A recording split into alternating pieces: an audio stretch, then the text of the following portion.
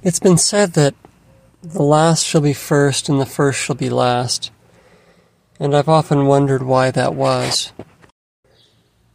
and to what it applies. Is it a universal principle? I'm not sure. But it occurs to me that there is one way in which it applies, for sure. The first to leave,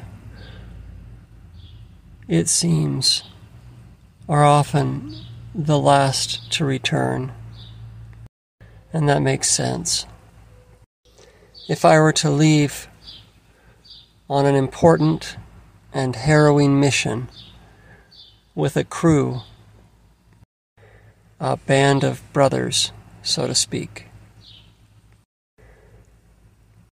and as the adventure becomes more and more dangerous, my brothers abandon ship one by one, it would be likely that the first one to go, the one who was weakest in his faith and in his courage, would be the last to return.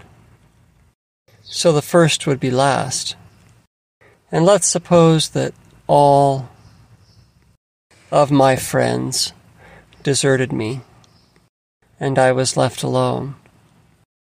The one that stayed the longest would be the strongest in faith. He would be the one with the most faith, the most courage. But in the end, supposing that all left,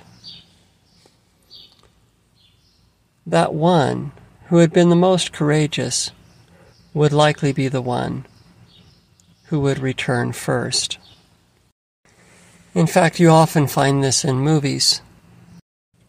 Someone abandons ship near the end, but then, in the last moment when the hero's about to be eaten by the giant python or whatever, he's in trouble. That one who had stuck with him but to the end shows up.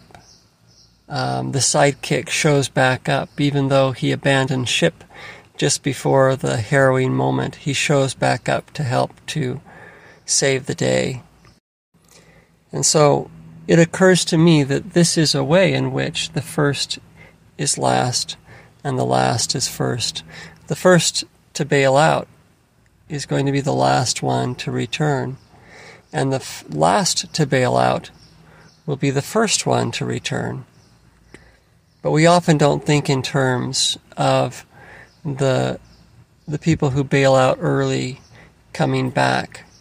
But it appears that in the most cosmic stories, the most universal stories, and in the ultimate story, that there is a plan which will offer hope even for the weakest in faith, because it actually says that the first will be last and the last will be first. So it takes into account all,